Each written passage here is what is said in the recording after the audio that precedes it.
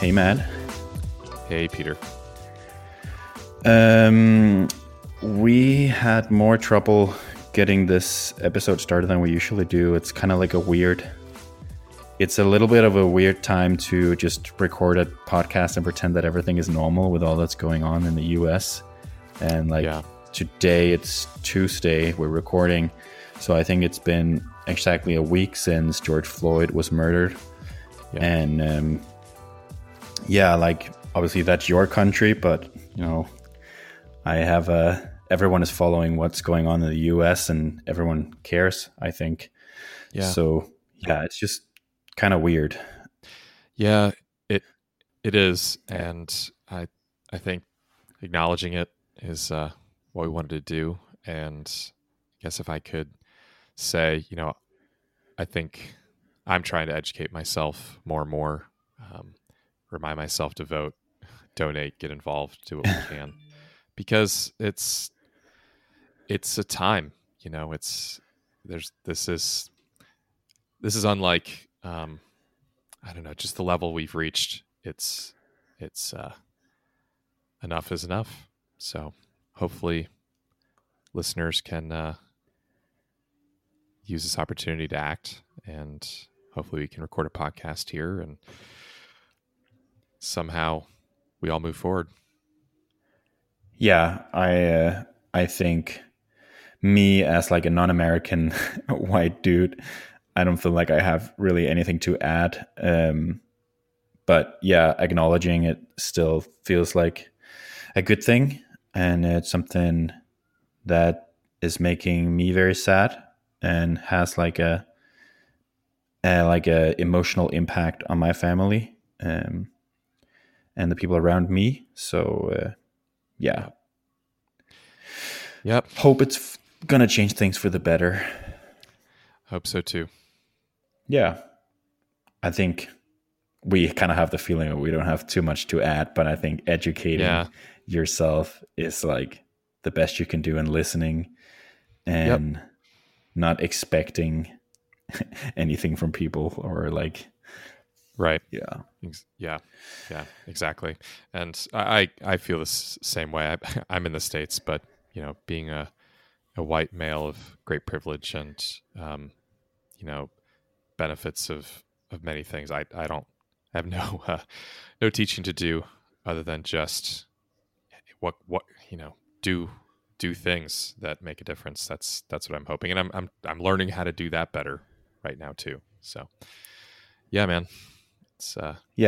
I think this is also an opportunity for people in other countries like myself to think about how things are in our own countries. And I've seen a lot of people on social media kind of like say stuff like, I'm from so-and-so country. I don't really feel like what's going on in the States is my fight, but like here are some of the issues that we have in our country that maybe this is a good time to like acknowledge as well, that we also have our problems. So that's something I'm thinking about as well too. Yeah. So let's record a podcast anyways, because we have a streak going, and it would be a shame to break that streak. Let's move. Yeah. So updates, I guess. Yeah. I know people are struggling with getting work done these days. For me, like we're moving this week, so it's mostly just physical labor on my part. So yeah, it's definitely, for all the reasons we just mentioned, it's a different week to be working for everyone. I'm making progress. On Summit, I'm making progress. It's between Twitter and the news and coding, basically, is how I'm working these days, and which is, it's the virus and now this, and yeah, man, it's. I guess I can share some updates on how it's going. Everything just feels very trivial at this point, but yep. Yeah, I get it. Moving along. Kind of crazy, yeah. Yep. So with that said, Do you want to go first? yeah, sure. I am trying to make progress here. I have just done a lot in terms of, finishing the rewrite, the back end of the rewrite that I've been working on. And because of that, really set up things to finish the front end as well. And I kind of use the metaphor of kind of an IDE or programming language for users of the next version of Summit. And so where I am like right now this morning is I am trying to build a user interface that makes it that takes away a lot of the stress of using Excel for financial planning and trying to just manage all the cells and the complexity and the formulas, that tames all of that while at the same time not really giving up the power, the flexibility, the power that it has, which is why finance professionals and founders turn to it all the time. And I think that's really been my kind of the theme of my product development lately is I really am striving to make Excel obsolete for financial planning. And that's kind of a new kind of ambitious goal, or it's a new way of saying it. Yeah. Right. It's kind of interesting. I don't know if you remember, but I think around like one of the earliest episodes, probably, I think I was saying that my goal for the week or the month was to be like some sort of like crazy scientist and just see like how all the crazy things I could do with Branch and like try to like find like all different use cases and stuff like that. Not because I was expecting people to do that or use those features, but just to kind of understand like where the limits are and the limitations and how far you can go. And I think that's really interesting. Like when you're building something like this, like on the kind of like the level you're at now, you're just writing code basically and writing tests and stuff like that. You aren't committing to like different use cases in the UI necessarily right now, but you're learning all the different things that you could potentially do with the tool. And you don't like, the cool thing is you don't need to implement it all at once in the UI. Like you can do it step by step. But at least like spending some time just like experimenting is I think that's a really fun place to be, and it's super useful. Yeah. And for me, it's like, okay, now that all these things are possible, how do we make it easy for people to utilize that power, but also not get stuck or get frustrated or resort back to, here's a spreadsheet view. Here's a bunch of cells, empty white, cells that you got to put your numbers into, and somehow like that's because then I'm just recreating Excel, right? And so I feel like we're coming up with like a framework here or something, because it's the same thing, right? With the Branch recipes, right? You're trying to take something that's super complicated and like wrap it in a nice UI and like a guided. Yes, guided. Like, exactly. So I have run with this metaphor of building blocks, really, and there's nice. two kinds of building blocks. One is events, and the other is people, and those are like the fundamental like elements or primitives of a financial model. Is humans and events, and if you can describe those, then we can generate all the output that we need to generate from those. And so what I'm trying to do is have it be a lot more declarative for the user, so that it feels a lot more natural, as opposed to, they're not trying to sit there predicting things, right? They're just really trying to share what's on their mind, share what they know, declare what they plan to do, and then capture all of that somewhere. So yeah, I've been thinking about hiring this other engineer. There should be a way, and there will be a way to easily just capture that plan, that intent, and Hmm. save it and say, yeah, probably around this date, thinking about this, thinking about that, and just put it into the system, right? And Yeah. like I'm hoping that means that it's just a lot more natural, almost cathartic to use the tool than Excel, where you're like, okay, I want to hire somebody. I guess I need to put that into the the HR tab, and I need to put it in the engineering payroll section. But then I need to do this, and then I need to do that, and it's like it's very But difficult, even right? even before that, like it's more like it needs to go in like H17 or something like that. Yeah. It's like with Excel, Yes. like you have to think about like, okay, we want to hire someone. Mhm. What does that mean Yes. mathematically? Kind of like, Yeah. whereas Yeah. with you, it's more like, okay, here are the different, aspects of hiring a person. Have you thought about these things? So kind of like, some sort of like advice or a consultant that's like asking good Yeah. questions. Yep. Yeah. And so what I've landed on for now is templates for these events. And so what I did yesterday was I created the data model for yes, there are events, and users will create these events, but I want to guide them right through the creation of these events. And Mm. so but the problem is to if I start to fill my code base with guidance on creating specific kinds of events, I've basically fallen right back into the trap of having my code base grow Yeah. linearly, like with every single kind of event that somebody might want to add. So like suddenly I'm right back there. It's like, yes, the back end supports all these arbitrary things, but now the front end has to as well.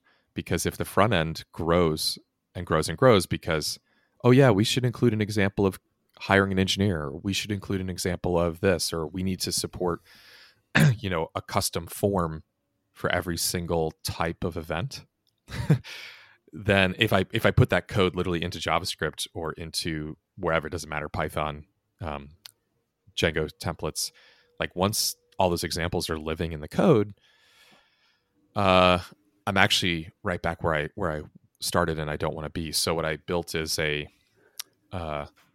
built a, an object in the database, a Django model, which is called an event template, and that event template actually has it's a meta, right? It's an abstraction of an event, and I can go into then the database or into the admin tool and create these templates, and those templates then just magically appear in the user interface, and those templates contain all the intelligence that's needed to say like, okay, if the event is just adding cash to your bank account, these are the only data points we need, right? And these are the labels to use for those data points, and this is what to do with that data on the back end.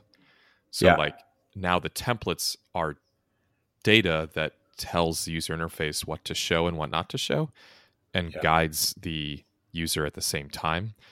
And so I basically picture that I'm going to have, 20, 30, 50, 100 templates that are available in different types. So revenue templates, activation, acquisition, funnels. Like a funnel is a template. We can have a template for a funnel, in other words. And so, Nice. yeah. And so all the fields can have their own labels, and that's all also just in data. And then the Mm. user basically, think of that as like those templates are really like the brushes in a paint program, right? And they can click one and use it, but we can create new brushes just by adding more data to the database, not by writing more code, right? Yeah. And that to me, now I'm going, okay, this becomes a system where now what is think about this. The difference between a SaaS business and an e-commerce business, for example, is just going to depend on what templates they do or don't see. right? So if I'm designing a model for an e-commerce business, I should see templates that refer to unique web traffic, unique shoppers, right? A funnel that involves, whatever funnels are natural for e-commerce, not recurring revenue, right? Templates, but you know what I mean? So we can actually, I can have what I call like business model recipes, Yeah. which are, hey, if you're a SaaS business, click here. Now all of your templates are going to be SaaSified or SaaS specific, and we're going to hide all the other ones if you're an e-commerce business. And so this is a breakthrough on the presentation and UI side, because now we have abstracted the user interface as well. And I'm staring at my first template here, which is just how much cash do you have to start? And that's going to be obviously available for everyone. But where this gets really powerful and exciting is here's the 20 templates that you need. And then you can also imagine people getting good at this stuff and knowing how to use these templates, knowing which recipes to use.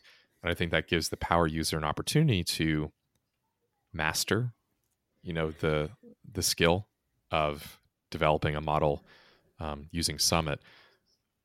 But I think that then I can create, videos and tutorials, and we can teach how to do this, but it's still so much better than using Excel, right? Because it's going to take, you can actually point and click your way through creating a financial model, as opposed to, like you said, filling out H17, and then F17, and then you messed up your formulas and you clone your sheet, and then you have to email it to somebody, and you got to make sure they don't have the ability to change. I mean, all the problems with it. So anyway, so it was a little bit of a stump speech, but I hope it. Those are the kind of recipes we don't have in Branch yet that I'm really excited about, where we can have recipes, like a template of recipes, basically. We have a very simple version of it for a few of our recipes that have several steps, but we don't have full on like pipelines but we really want that. Yeah, exactly. And so I could also picture letting power users, financial analysts, especially the ones that are working for multiple companies, which is a very common practice in the startup world. They can develop with me, and maybe eventually on their own, right? They can develop these templates and use them for clients. So, yeah, that's the golden nugget, I think. Yeah, exactly. And another, templates can also be investor specific. So I can picture an indie.vc funding, fund raise template. It's the one, Bryce, someone has looked at it. We know it's accurate. Everybody can see how it works, but you can say add, an indie.vc terms fundraise to my model, add it to this date, and each of these. So every time a lender or investor comes up with a new way of providing financing for a startup or a business, we can add that as a template and just make it really easy for people to say, yeah, let's imagine that we raised money on those terms in October of this year, right? So yeah, that's pretty cool. It's coming along. My goal for this is to get out a version by the end of June, and I feel like that's possible. I feel like one other thing I'll add in my updates here is I think what I've been noticing is a lot of my code has been kind of, when you write code like this or you do one of these rewrites, you kind of go, at least I do, you go in circles a little bit where you touch one part of the code base, improve it, and then you go back to a part and implement it. And then you go, oh, because I did this, I can now do that. Yeah. And I know it always seems like a good sign to me when the code just kind of collapses on itself, if you will. Yeah. Like the user interface gets smaller, the code gets smaller, the number of reference, like it's no longer foo.bar.thing.list, right? Now it's just list, for some reason, I think when you get the model right, code collapses. on itself, and it just becomes smaller and less complex. Like the code becomes less complex, and I think that's what it is, because the data model supports the coding you want to do, as opposed to I think trying to write our code. friend, Yeah, I think our friend Derek Arima would maybe make a reference to functional programming. Oh, absolutely. Yeah, That's super geeky reference, but yeah, no, I think it's true. And then there's a quote, there's a statement by Robert Pike, who was definitely an OG developer, and he said, data structures, not algorithms, are fundamental to programming. And he said, if you get the data structures right, the programming, the algorithms become obvious, and they almost write themselves, in other words. And I think that's really true, in the sense of you start out, maybe to bring this back to like bootstrapping, you start out with an idea, you start writing code, 6 months later, now more about what it needs to do.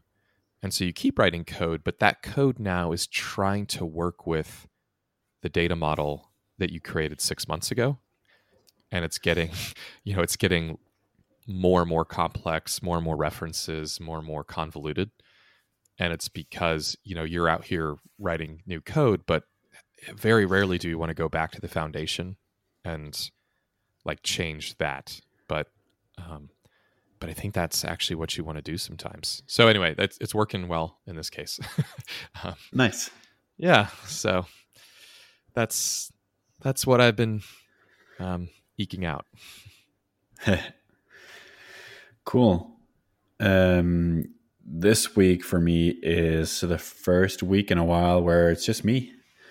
Bjorn is working one day later this week, or 2 half days actually. But so far it's just me. And yesterday, Monday, was a holiday here, so I took the day off to do stuff in the garden, which was great. I am also, as I said, in the middle of a move. So, the first month here in Denmark we spent in the summer house. And today we got the keys for the studio apartment in Copenhagen that we're going to live in. So we're going to kind of like split our time between the cabin and the apartment here in Copenhagen. Oh, I never know to say apartment or flat. In the UK, it's always flat. I like apartment more. Yeah. So, yeah, that's really exciting. It's like super weird because it's literally like opposite worlds. So, here it's like my favorite location almost, I would say, of anywhere in Copenhagen, and pretty much of like anywhere in the world of where I'd want to live. And you just, you walk down the stairs here and you are in one of the coolest streets in the city with great shops, restaurant, bars, coffee shops and all that. And then, it's in Denmark where Corona is a distant memory. Well, it sounds like it is in the US as well. But here it's like, it's not really an issue anymore. So hopefully that doesn't backfire too bad. But for now, it's kind of like, it's just nice to enjoy the summer and, go to a restaurant or go to get an ice cream or just hang out. That normalcy and it paints a nice picture. Yeah. So that's like what we have here in the city. And then we drive an hour to the cabin and it's like, I'm walking around in my waders with, fish guts on my hands and, going fishing like every other day and going to the forest, and we're eating like food from the garden and the forest. And it's just, and there it's like, you talk to the neighbors once or twice during the day or like wave or something like that. But like here it's like people everywhere. So it's very weird. And I think it'll take some time to get used to being in the city. But I'm kind of excited. I'm excited to try like the splitting time thing and see how if that's actually the best of both worlds or if it's just annoying. We Interesting. don't have a lot of room either place, so I think it's nice to like switch locations once in a while. Yeah, always. I think that's good for our minds for sure. Yeah. I mean, I'm happy for you that you're on the other side of the move to Denmark, and compared to where you were before. So we're officially Danish residents now, which is pretty awesome. And Awesome. my car has Danish license plates on it. We're slowly done with all the bureaucracy. I don't expect it to end right now, but that's impressive. Honestly, that's pretty quick. So it's pretty impressive. Yeah, well, some of the stuff, especially with the car, I paid other people to deal with. Yeah, expedite this. Yeah. Yeah. So excited to kind of like, this is a new lifestyle. If any of our listeners are in Copenhagen, I'm around. I am thirsty for coffee and company. So that's like an open call, I guess.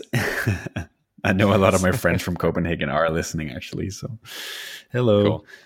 Cool. Yeah. And I think Bjorn and I are due for like a company beer soon as well, after the past few months of like Corona madness. So that's going to be good as well. Yeah. On the product side, I'm actually still not sure entirely what my plan is for June. I don't think it's going to be a lot of product stuff. I am like, one of my big partners are like slowly like waking up and doing stuff. So, with these, when you're partnering with these big companies, whenever there's movement, like, you want to keep the momentum going. So I think that's going to be my main focus this week, is keep that momentum going and doing everything I can to like, see how far we can get while they're paying attention to me. Cause like, something could happen that they would, care less about their partnership with me and care more about other things. We have had like crazy things happen in the past few months that changed the course for a lot of projects. So I was thinking about, like, it's crazy how I started talking to this specific company. It's almost a year ago that we started the talks, and it's just crazy how long these things take. And these partnerships, for me, I actually think like, if I can find the patience that it requires to get some of these partnerships working, and not only patience, but like also the inner calm that it will work eventually, and like keep believing in it, then that'll be a competitive advantage, and definitely, it will pay off hugely once it finally works out. And I'm pretty optimistic, but I also like am realistic about like how long it potentially can take. But with one of these big partners, their solution engineers are now testing Branch and are saying that they're excited to spend more time